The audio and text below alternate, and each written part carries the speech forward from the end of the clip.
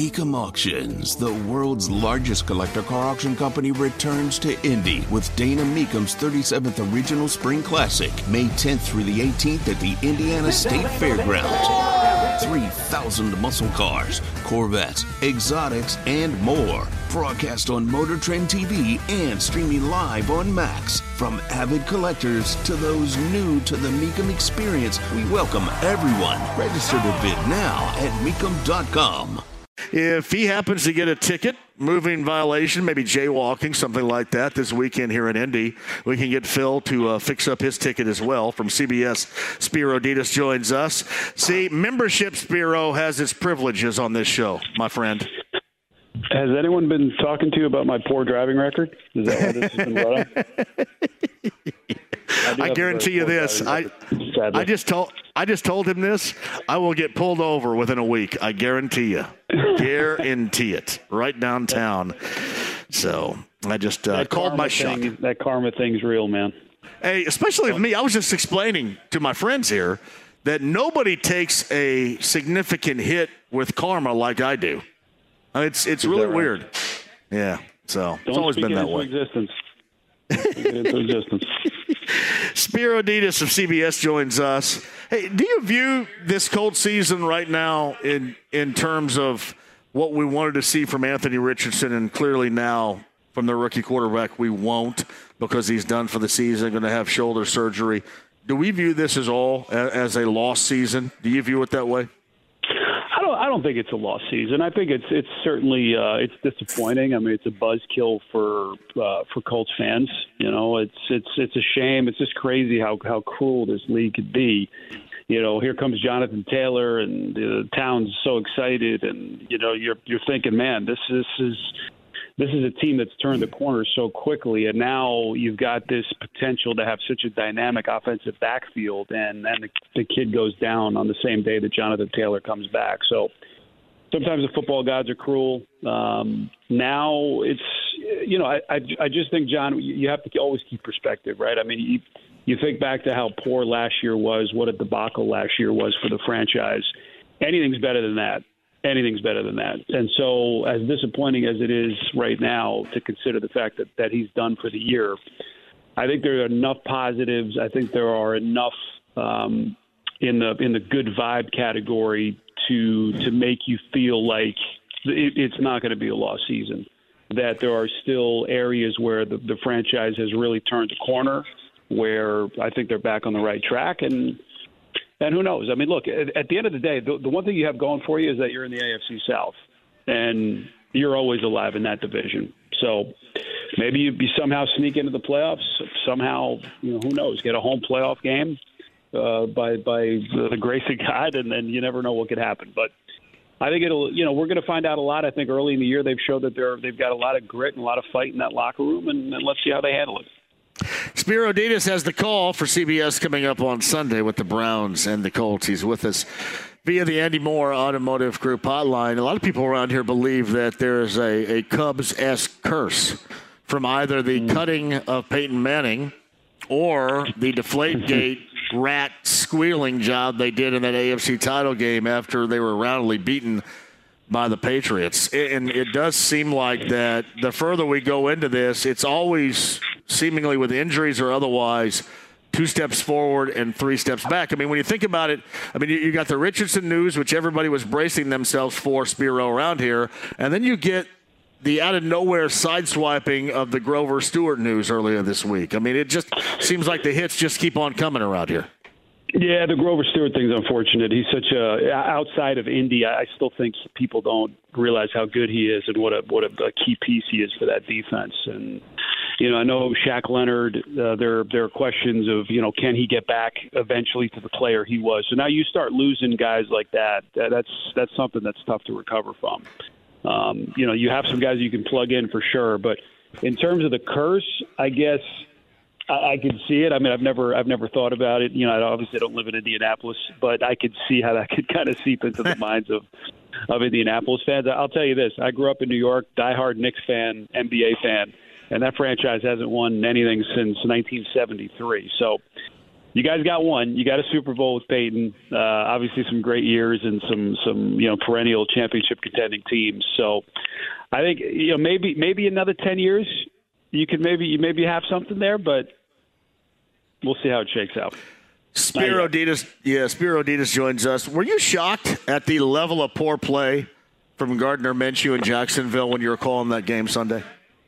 Yeah, I think maybe we realized, we got to pump the brakes a little bit on Gardner. We were singing his praises, and I love him. I love everything about him. He's a Southern boy, country boy from Mississippi. Just, he's never a me guy. He's had to earn everything he's gotten. I think if you go back to, even his high school days, he's just one of those guys that have always been doubted and cast aside. I think he played at 4 different schools at college and finally had a chance to be the guy, and he excelled in the Pac-12.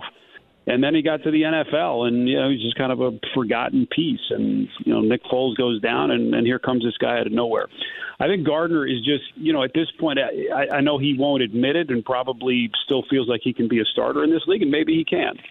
But I just think there's certain guys that are, they're backup quarterbacks, and I think Gardner at his best is a guy who limits his mistakes, takes care of the football, but he needs a balanced offense. He needs a running game. He needs other pieces around him. He needs a stout offensive line. And I think we're going to see a much better version of him this week and moving forward. For him to throw it 55 times last week, obviously that's not anyone's idea of a successful recipe for this offense. So I think Shane Steichen this week, they're probably having long discussions of who they need to be offensively. I think you hear every coach talk about getting off to a fast start, but I think it's crucial for this team because last week they fall behind 14-3 early in that game, and it's tough to stay committed to running the football when you start to fall behind by 2 and 3 scores. So I think they really need to get off to good starts to give themselves a chance, and I think we'll see Gardner bounce back, take care of the football a little bit better, and he better because this Cleveland defense is just, sensational, and all those words I don't think cut how good that they are at this point. I'm going to get to that with you in just a second. Spiro Ditas of CBS has the call coming up on Sunday of the Browns and the Colts. You look at this Colts team right now with Gardner Minshew. You look at him last week as well. And you mentioned the 55 pass attempts by Minshew, and that was a lot. And people say, well, they got behind, they had to throw. But that's true. But they also, he was 9 of 9 to start that game. And then once Jacksonville took away the short pass, they were unable to really move the football consistently whatsoever. Were you surprised at the usage of Zach Moss from what we had seen the previous 3 weeks? And then, obviously trying to implement Jonathan Taylor back into it. I think 15 carries overall. With that in mind, were you surprised about that usage at running back for the Colts? Maybe a little bit, John, but honestly, you pay a guy like Jonathan Taylor. I'm sure Jim Irsay, I don't know how hands-on he is with Shane Steichen and the coaches, but there's a pressure now to incorporate Jonathan Taylor into this offense. And we were sitting around talking about the game afterwards, and my partner Adam Archuleta said, yes, in theory, it's nice to say you've got a two-headed monster, and we're going to use Jonathan Taylor and Zach Moss, and both of them are going to get their touches. But Adam said, he made a good point. He said, look, to really get a nice lather as a running back or really any position as a skill position guy, you need your touches. And for Jonathan Taylor, I think to be the Jonathan Taylor that we've come to expect, he needs to touch it 20, 25 times a game. And so, this notion that I don't think Zach Moss is going to go away, but I don't think he's going to be he should expect to have nearly the same amount of snaps and touches that he's gotten. Otherwise, then you're asking Jonathan Taylor to be something different than I think what everyone is expecting and hoping him to be. So this is where you really need a coach like Shane Steichen to push the right buttons, find what that right balance is. But I think there's pressure for them to really start to allow Jonathan to get a groove, and in order to do that, he needs his snaps and he needs his touches. He needs to be the focal point. So it's going to get tricky, but I think Shane Steichen's capable. We know his track record as an offensive coach and play caller, and I think that it's going to be a very fascinating thing to watch here this week and moving forward. Spiro, as we're talking on this particular Thursday afternoon, yesterday it was almost like it was a foregone conclusion that Deshaun Watson was not going to participate, going to be out again, and P.J. Walker would get the start. But then we see earlier today that he's out there running around, which I guess makes us think, all right, do you, if you're the Browns, give him another week of getting right and being, completely healthy after a week, or do you roll him out there coming up against this Colts team on Sunday? Were you a little taken back about today, him being out there compared to kind of like the doom and gloom we had for his thought of starting in that game against the Colts on Sunday? Well, the whole thing has been a little bizarre, to be honest with you. Because you think back to Week 4 game, so 2 weeks ago, he was medically cleared. And then right before kickoff, apparently after warmups, he told Kevin Stefanski and the medical people that he wasn't good enough to go. And so they had planned that entire week thinking he was going to play. Their backup quarterback barely gets any snaps during the week, and then suddenly he finds out a couple hours before the game that he's the starting quarterback. So that was odd. And then they're saying maybe it's multiple weeks, maybe it's 4 to 6 weeks. There was all this uncertainty. And so the whole thing, I think, has been odd. And then you've got Kevin Stefanski say, well, it was Sean's decision. He was medically cleared, which was odd. I mean, how do you medically clear someone and then he's still multiple weeks away from being able to play? So I think there's a lot of issues that a lot of questions that I would have. At the end of the day, these guys, especially with a guy like Deshaun, $230 million contract, all the guaranteed money and the investment that they have in him, I don't think that anyone's going to ask him to play unless Deshaun Watson tells them, I'm good to go and I'm ready to go. And based on what he said yesterday, I haven't seen his comments yet today. If he can't let that thing rip with the velocity that he needs to put on his throws as a passer, I don't think he's going to play. That said, what we're hearing is he's very close and he was trending towards playing. So, what that means on a Thursday, a couple days before the game, I guess we'll just have to wait and see. Spiro Dedes of CBS has the call with the Browns and the Colts inside Lucas Oil Stadium. Let's go ahead and close with this defense. A little over 1,000 yards. The Browns are 3-2 with that defense so far this year. It has been incredibly impressive. What has stood out to you from what you have seen about this group and how good they have been on the defensive side of the football so far?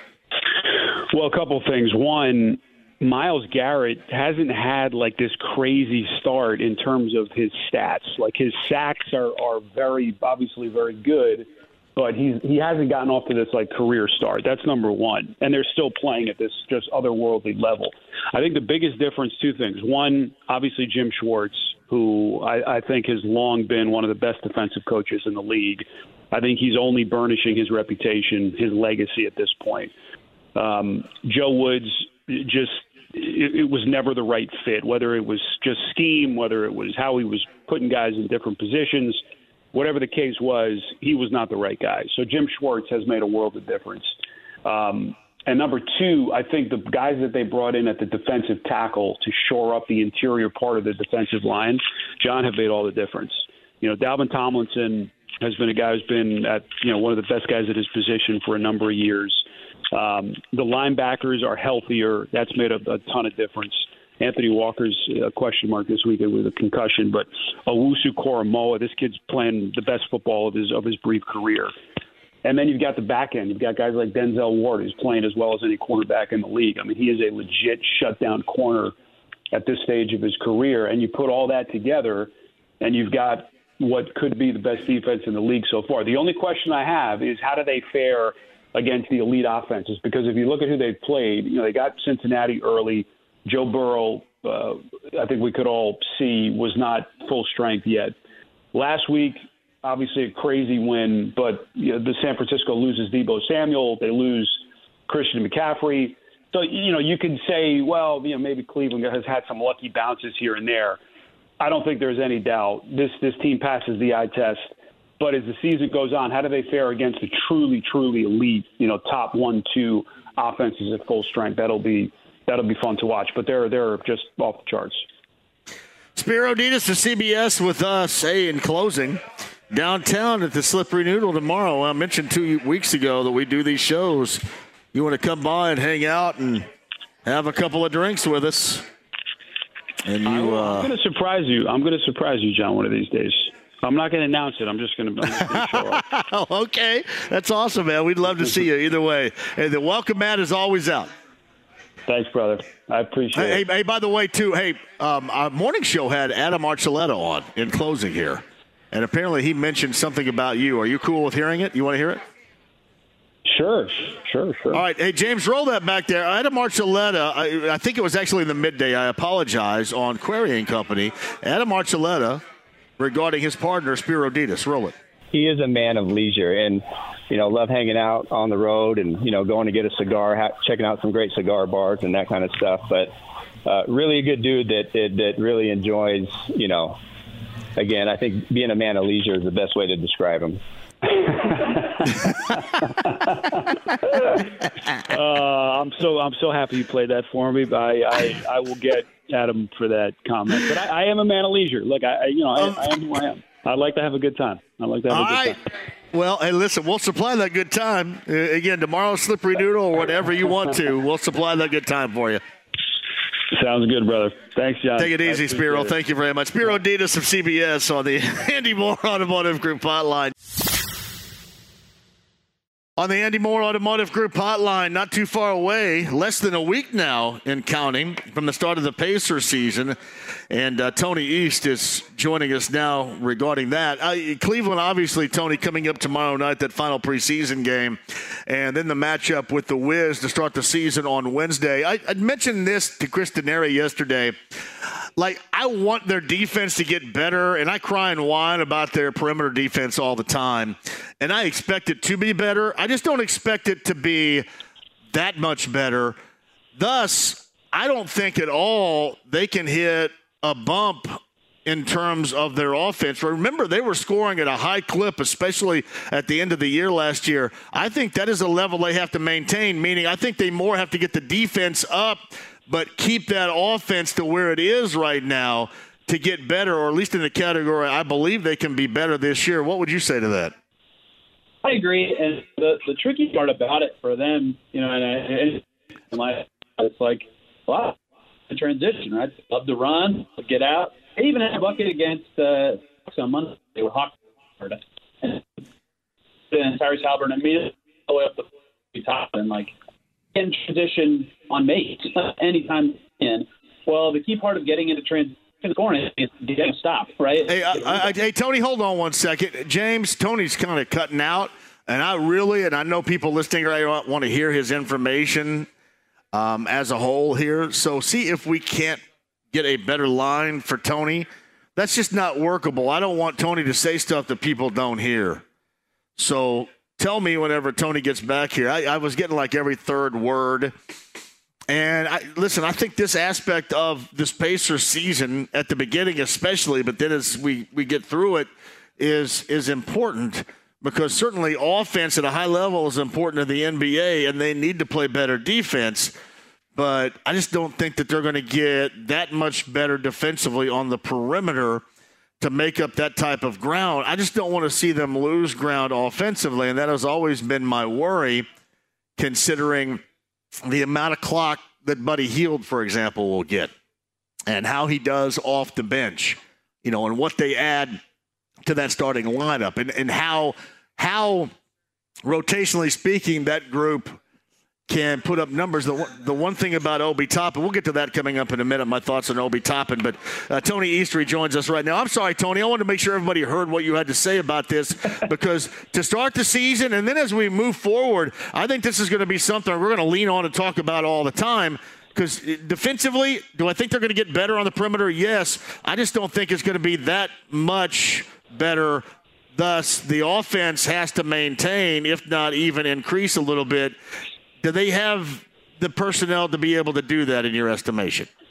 Bruce Brown will make them default a little better on the perimeter. The thing that I think they're hoping for is these schematic changes can really help them out there, right? They're working a lot on one-on-one defense, a lot on how they're going to defend pick and rolls, and your guy Miles Turner is going to be back there to help around the rim. So the hope is that the perimeter defensive stops can help, and they can get those stops and run in transition and be that team they were last year. But yeah, there is a cap to what your offense can be if you are really transition heavy, right? You have to score in the half court to take a big step forward. So they have to kind of be better on both ends to take a big step forward, right? They got a lot of the easy buckets down last year. Tyrese Halliburton's a wizard, but they've got to improve their perimeter D, and it'll really help their offense too because of what they're already good at in terms of scoring in the open floor.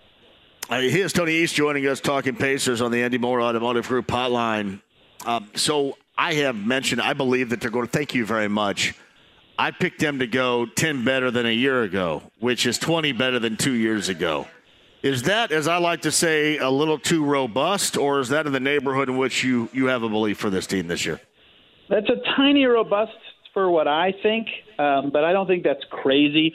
I think they're going to be about a 500 team this year, but that is, just that I don't know that they can get out of the bottom 10 in defense, like we just said. I think their offense is going to be so good, and Halliburton's fantastic, and maybe I'm overshooting it or undershooting it a bit, but they were 500 in games Halliburton played last year. They were over 500 when Halliburton and Turner played. Like, there's a lot of easy ways for them to be a lot better, but they're still going to have some warts. They're still a young team. They're still figuring out some fit stuff. Like, I don't know if they're ready for like a huge step forward, but that said, there's a lot more ways their season goes really well than ways it goes really poorly, and the ways it goes really poorly are just injuries. You can't predict that. But there's a lot of stuff that is more predictable, or at least conventional in sports and improvement, like a young guy getting better or someone just taking a huge skill jump forward that are possible for this team. And they have two new additions in Toppin and Brown who are good. So I think there are more ways that they improve by 10 wins than ways that they really sputter and don't reach expectations, at least this year. So I don't think 45 is out of the question, but it's a little worse than I think. So, Tony, will Obi Toppin add a great deal of depth offensively to this team, or will it hurt his offensive game because he's no longer playing against the Pacers? That's right. I think like half of his points last season came against the Pacers. Yeah, no doubt. I think that he'll be very additive on offense, mostly because the stuff he's the best at is what they're already really good at, right? So, like his first bucket that came from Tyrese Halliburton on Monday, like I said, was off a make, right? The Hawks scored, and the Pacers just threw it ahead and scored. Obi Toppin was wide open for a dunk. Like, that's not a usual play to see, but he's so athletic for his size and is strong enough to, like, when someone is muscling with him in the open floor, he just gets the ball. So that's going to pair really well with how they want to play. I think you already saw his screen and roll game create opportunities for others. Like Miles Turner was really benefiting from it. Halliburton, of course, is a whiz of passing. So together they're going to be really good.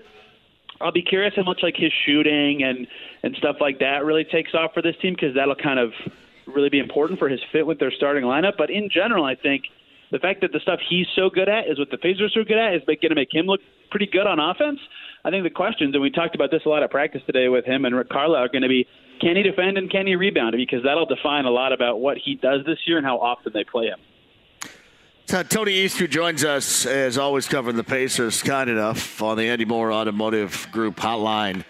As far as Buddy Hield's minutes, so coming off the bench, I still maintain that his prowess, and even when he doesn't have the ball, it's scramble mode. I heard that Rick Carlisle was on with Kevin and Andy Sweeney I think earlier this week in the morning, and had talked about how in this era, Tony, of the NBA, and when you get kind of all wound up rotationally speaking on defense, that every team's going to make you pay because everybody's too talented. And I always thought that's what Buddy Hield brings to the table against other defenses, is the fact you always have to tag him. You always have to know where he is, regardless of if he has the ball or not.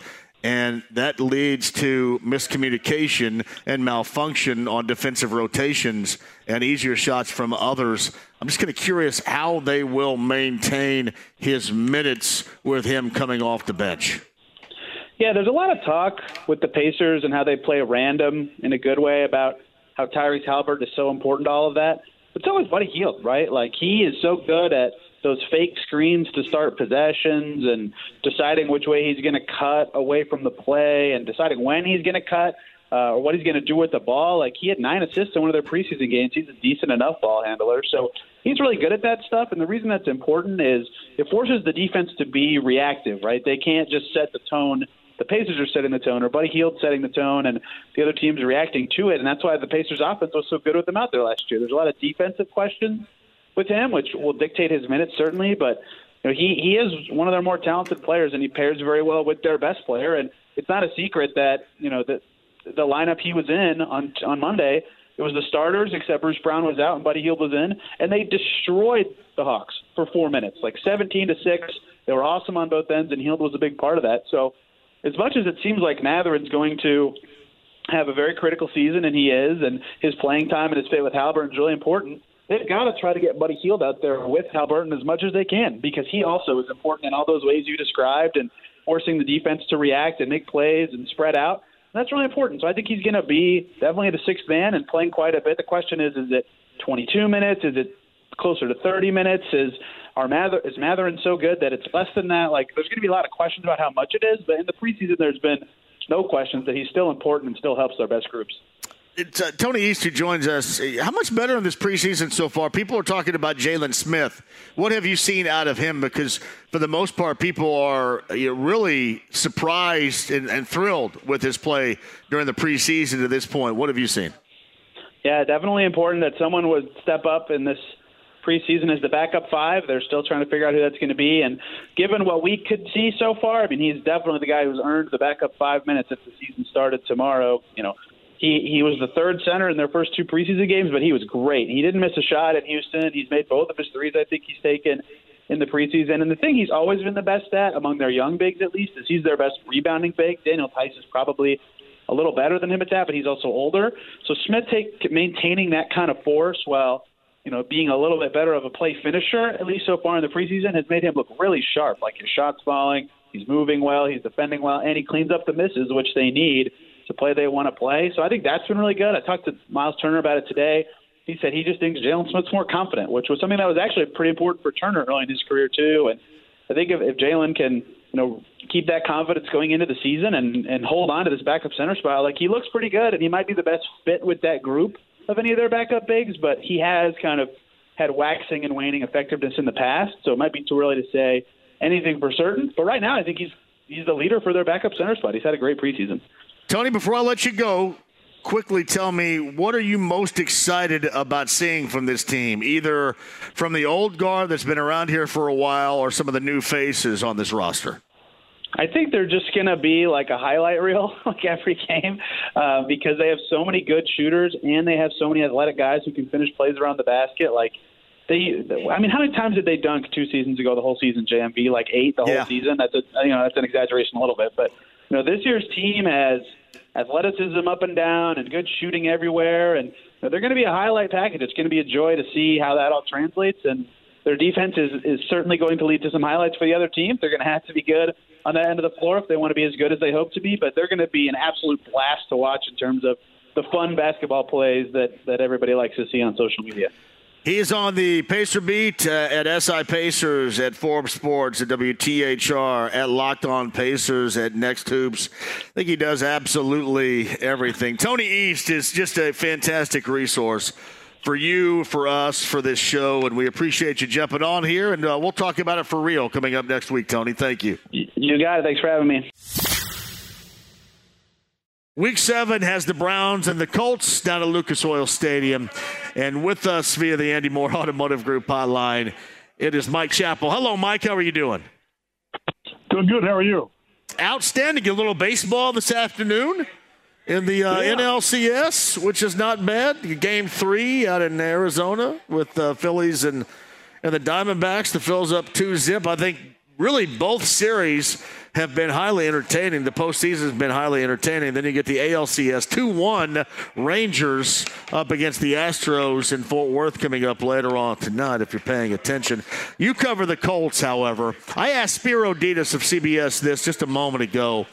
Do you view this, and obviously we're more in tight with what's going on around here on a daily basis, do you view this now as a lost season for the Colts, given that Anthony Richardson is done? Well, check with me in 2 weeks. They got 2 home games against 2 good teams, but 2 teams that if this is not a lost season, it's because you can beat these 2 teams at home. I still look at the schedule. Doggone it, it's just not daunting. It's just not. But you've lost your catalyst, and no matter how we talk about it, it comes out as a knock on Gardner Minshew. I don't mean it to be. It's just that this offense is so different with him. It just is. There's until we see different, it's not going to be the shock plays unless they get JT some enough carries and he breaks one, because I just don't see the passing game being very vibrant. We were talking in the press room, and I really think these last 11 games, barring an injury to the quarterback again, another injury, this is going to really showcase Shane Steichen's game planning and how he can put guys in the right spot to maximize what they can do and stay away from the limitations, more than a player lifting the offense, because I just don't know how much Minshew can do that. I think when things are going well, I think he works. But I just don't see him. If he throws 50 passes a game, they're not winning. The Colts didn't win a whole lot when Peyton threw 55 times or Luck threw 55 times. So, yeah, lost season. Let's see how they do against Cleveland, who's got a great defense and an awful offense, and the Saints, who might be sort of the same way. If we're sitting here in 2 weeks and they're 3-5 and, boy, they haven't looked good, then yeah, it's going to be a long season. And there are a couple of different ways you want to look at it. I just view it as a lost season because now you're going to have rookie season, the sequel with Richardson next year. No question. But you're right. But the encouraging thing is, in the 4 games and 173 snaps, I think we saw what he is, who he can be. We can get into the injury things, and I just think these injuries are just, God, they're just flukes. I really do. But boy, you saw what he can be. Let's say that in Carolina, Bryce Young, heaven forbid, he gets a season-ending injury. Do you know what you have? No. But I think we saw enough of AR that he's got growth to do, and they'll do what a little bit they can to, limit the risk of injury. Good luck with that. But I think all the hope, whatever hope there was in training camp, whatever hope there was when they drafted this kid, I think he's reinforced that, yes, he is the guy. Let's forget the injuries if we can, which I realize we really can't. But on the field, he showed everything that you thought you were getting when you drafted him. So Mike Chappell of CBS 4 and Fox 59 on the Andy Moore Automotive Group hotline. I'm glad you brought that up. I said the same thing yesterday. However, I brought this up too. I think that there is no way in the world, because you look at it the way in that small sample size that he has played and you believe in him for the long-term future, there is no way that right now, until you see it happen consistently, you can believe in his long-term durability. Is that fair? Yeah, he finished 1 game that he started. But if you look at the injuries, I mean, gosh, you'll learn. He played 13 games and he's got the touchdown run at Houston, and if he runs through the tape, I don't think he gets hit. I just don't, because defensive players kind of know, man, I can hit him at the 1, I can hit him at the half-yard line, but I better not hit him at the goal line. So I think he could have avoided that. And then he snaps his head. He didn't really get hurt by the hit. He got hurt by hitting the ground. And doggone, I've heard so much about the play that put him out, the quarterback run, and Harold Landry, and they're not going to quit calling design runs with him. You're just not. I've always thought that quarterbacks really have maybe more of a chance of getting hurt in the pocket when blindside or whatever, people around your feet and your knees and all this. I think you can sort of protect yourself a little bit when you get outside, although these are big guys chasing you. But they come down on his shoulder, and I'm telling you, I watched the Monday night game, and a receiver got hit, goes down, and they sort of fall on his shoulder, and he pops right up. So they knew this is who he was when they drafted him. They knew they were getting a quarterback who, yes, he's got the strong arm, but boy, what he does, he just threatens defenses with his legs. Jalen Hurts, Lamar Jackson, Josh Allen, and to think they're going to turn him into a pocket passer, that's not happening. Now, again, they'll work with him on how, they're not going to go jiu-jitsu on how you fall on concussions. They're not going to do that like Tua did. But there are things you can do. But that was just a design run that he gets outside. What's he supposed to do, slide after two yards because he didn't really feel the guy in back of him? So, but everything's magnified now, and when we talk to him at the end of the season, whenever, it's going to be, well, what are you going to do to protect yourself? And next year, what have you done to protect yourself? And we'll talk to Shane Steichen next spring about that.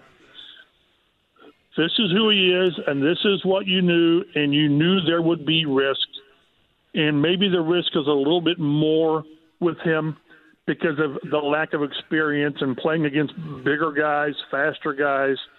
And trust me, when these defensive players are sitting in meetings during the week and you're going to play the Colts, they're saying, not to be dirty, but they're going to hit the guy.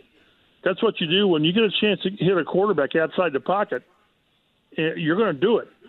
And that's part of the risk, but they knew what they were getting into, and I think they would do it all over again. Hey, Mike, I'm curious, had they, and I mean by they, I guess Jim Irsay and others that were here at the time, had they not gone through Andrew Luck and obviously Chris Ballard along with this too, had they not gone through that, would we be seeing Anthony Richardson's season end in the fashion now with surgery in which we're seeing? Good question, but the fact that they did, I think that steered. Again, when we talked to Shane Steichen last week, and he was asked, are you going to take the long-term view, longevity? And he said, yes, you have to. So, but Stephen Holder had a very good story when he talked to Irsay about this, and going back through the Andrew Luck saga where he was different injuries, a torn labrum, but he decided to rest and rehab and no surgery initially. And came back and played pretty well, and then not so. Then you lose the season with all of that. So, the problem that delaying. Let's say they waited 6 weeks, which was probably an option, and see if it healed on its own. And if it did, okay, comes back and plays, 4 games, whatever. But if it doesn't, then in 6 weeks you say, well, we better have surgery. Well, then you've delayed the rehab process, and then maybe it leaks into the, next season, off-season program. They only waited what's it been? Was it 10 days when they decided on this? That's not a big deal as far as delaying any rehab. So he'll have plenty of time. But, but you learn from the past. You just do. And what's crazy is this year was supposed to be, like you said, the learning year, reps, and all that stuff. And, boy, if we get some wins, well, what frustrates everybody is he showed you in 4 games what is possible. You're down 23-0 to the Rams, and he brings you back.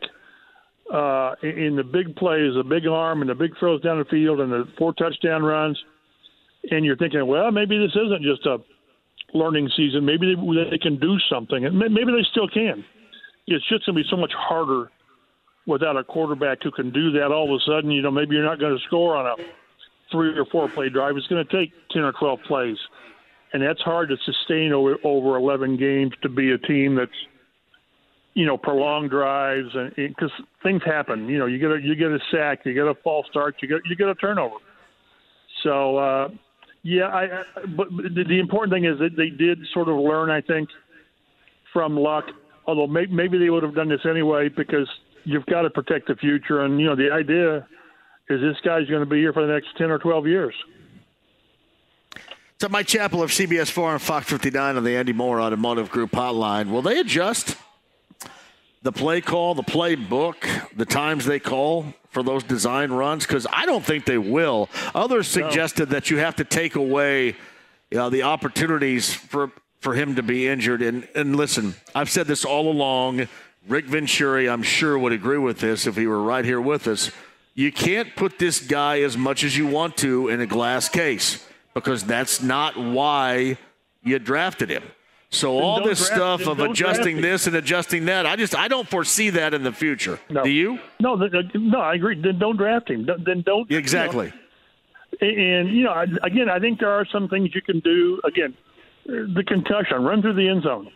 These guys are fast and they want to hit you. The shoulder injury that he got hit on, I don't know. I mean, that's play. It's kind of like Andrew Luck getting a lacerated kidney against Denver because he was trying to score inside the 5. That's a football play. I think there are some things they can do, tweaking a little bit. But no, this I still watch Josh Allen. What's he in his 5th or 6th year? He's still out there running like a wild bull. No, he's calling his own number. He calls his own number to do that too. Yeah, and when he gets outside, he's not looking for contact, but he's not going down all the time. Sometimes he leaps over guys. You're thinking, hey, you're the franchise. But no, I think there are a few things you can do. But this is who he is. They're not going to. If you're going to quit calling design runs, then why did you draft the guy? You just do what you can to limit certain risks.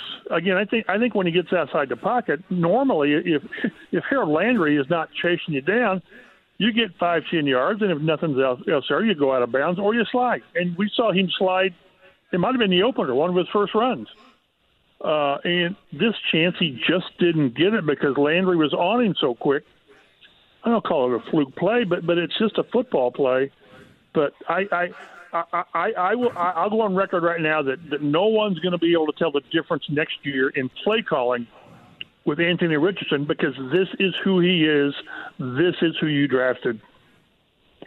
Hey, Mike, there have been rumors dropped, and listen, I am one to say wide receiver, wide receiver, wide receiver. But why do we hear about Jerry Jeudy right now? Why would that make any sense whatsoever? To me, it doesn't. Maybe it happens. I don't know. I see people write it and they say sources. Okay, you have a source. I don't know. But, yeah, because isn't it a $12 million base next year, I think? If Richardson was still playing. Yeah, I would agree with that. Maybe you add parts. But, no, we talked about receiver. We're going to find out about these guys in the offseason with Michael Pittman. He's going to get paid. He's going to get $25 million from somebody. And maybe it's a franchise tag. That's the one good thing about a byproduct of getting JT done is you get the franchise tag. I'm not sure how Pittman would react to that. Probably we would see him in, training camp and not before. Have you guys asked him regarding the franchise tag possibility before? I haven't yet. There was a good Nate Atkins did a good story on him where he praised JT's approach that is a blueprint for players. He didn't do it. He didn't do it because he's banking on himself. He's banking on, staying healthy. And like I said, he's going to get 25 is the franchise tag, so why would you take less? And the argument that I make, let's say the Colts say, man, we can't really do that. Well, then you're going to pay that much to replace him. It's going to be a good free agent market for receivers, but a lot of those guys won't hit the market. And I think Stephen Holder and I were talking about this, and we're in agreement that no player has been more impacted by this circus at quarterback than Pittman. He's had 600-yard games in his career from 4 different quarterbacks. That's just crazy. And now he's going. They were showing some pop with AR, and now it's going to be more of the underneath stuff with Gardner Minshew, which is going to probably limit his big plays. But, we're going to see if you don't pay Pittman, you're going to pay somebody. I'd rather pay my own, knowing that whatever you think he is, part of that is because – not part of it, a lot of that's because of the quarterback situation. And I just think he's pretty good. I've had questions of the one. I had these same questions about T.Y. and he won me over. Totally different players. But I think Pitt's got a chance to be pretty good if they could just stabilize this quarterback situation, get him another really good sidekick. If that's not Alec Pierce, I don't mean Josh Downs, I mean another outside guy. Then we'll see his true potential. But the bottom line is that kid's going to get paid in the offseason from somebody. I look at Mike Chappell joins us. I think, and I looked at what is going to be ultimately free agency next year already at wide receiver, and there's nothing really to me that stands out a great deal. I just think that if this team really truly wants to do something, it's going to have to find a trade partner somehow, somewhere, and that's why, Mike, I've been kind of rooting for these really messed up situations in like Minnesota, right, and maybe in Cincinnati, kind of messed up situations there, to see if you can do and kind of peel away like Philly did for A.J. Brown.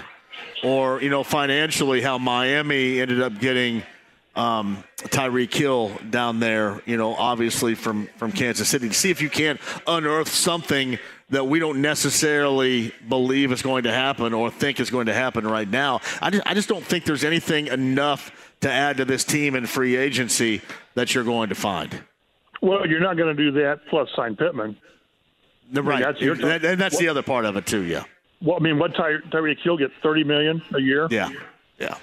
Anybody, Justin Jefferson, you think he $25 million is probably the minimum of what I think he's under contract and all that. But yeah, that's why I think if you can talk yourself into believing that Pittman can be that guy, with stability at quarterback. Then you go and get a sidekick. You get a T. Higgins type of guy or Tyler Boyd type of guy, and then you're pretty good. Well, Josh Allen really took off when they got Stephon Diggs. So, you pay out the nose for that, and if you do that, you can't do that. You can't have two receivers costing $50 million. I realize the quarterback's on a rookie deal, but you can't do that. But that's why this offseason we're going to really see if we can get Chris Ballard on that island with us and see what he does for receivers, because to this point they haven't done that. Second-round picks and all that, yes. But this is going to be where, one way or another, they're going to have to pay big time for a receiver. And too, let's say this season doesn't really go anywhere as far as wins and losses and their top 10 drafting. I know one person at the Colts complex that's really going to lobby for Marv Jr. So, and it's going to take a bunch draft capital wise to move up in the top, 4, maybe 5, at least 4 to get him. How much? And I'm glad you brought this up. How much would this higher up that you're talking about here? How much would he allow the Colts, his team, to give up to have that legitimate chance at Marvin Harrison Jr.? That's where you're going to hope, or you're going to – I don't know. That's where Chris Ballard would sort of say, listen here, it's going to cost us a boatload for a receiver when we're just paid. I don't know.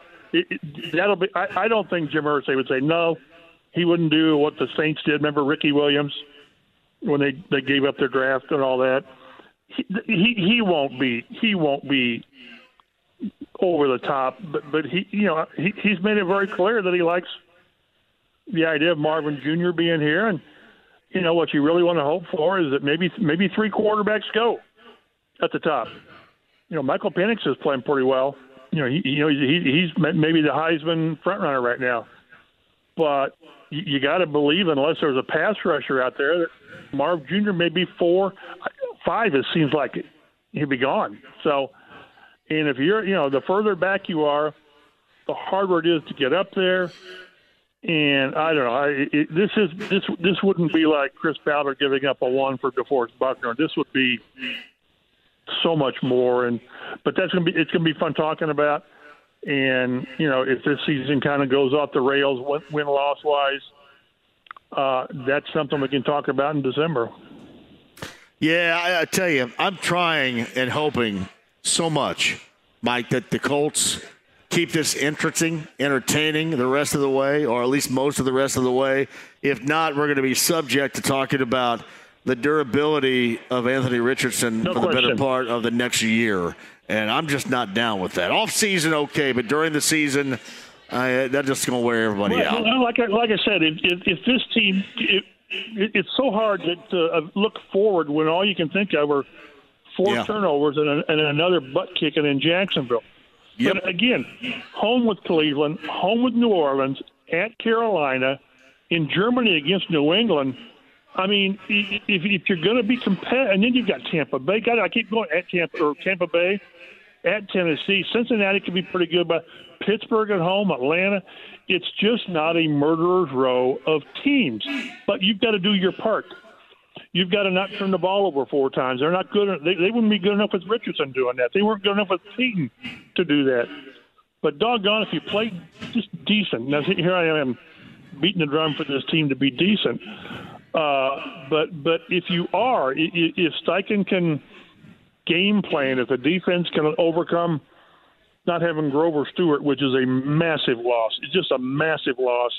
The schedule says here, play well, and you're going to win some games, and then who knows in December. So, but it's up to them. They've got to do their share, and it's going to be harder without the quarterback, without the rookie quarterback. What's up, Mike Chappell of CBS 4 and Fox 59. I got to go really quick. One final thing. You look at what happened to Gardner Minshew in Jacksonville. It, with this Cleveland defense, has the potential of being even worse, does it not, this weekend? I think it's going to be an ugly game. It's going to be a grimy game. On our podcast with Fox 59, I think I picked Colts 19-16. I kind of did, okay, they're going to scratch out a touchdown, and they're going to have 4 50-yard field goals by Matt Gay again. But this is going to be tough. Their offense is as bad. It's not very good. And, does Watson play? I don't know. But, yeah, it's going to be an ugly game. I've got them winning just because I'd kind of like to see what would happen if they got on a little run against this, not really tough schedule. But, boy, this is going to be one where you think, man. But I remember games with Peyton when they played Baltimore. He said, man, this is going to be tough. We're going to have some bad series. But when there's a play to be made, you got to make it. That's what this game is. And, and don't let Myles Garrett have those 4 plays. That just blows it up. And he's capable of – he's the guy that does nothing for 50 plays, and then he destroys you, just destroys you. Those guys are rare. But he can do it if you don't pay attention. And they'll pay attention to him. You can still pay attention to him, and he's going to do it to you. Hey, well done, Mike. We'll see you up at the press box on Sunday and see what happens in that game against the Browns. Appreciate you. Looking forward to it.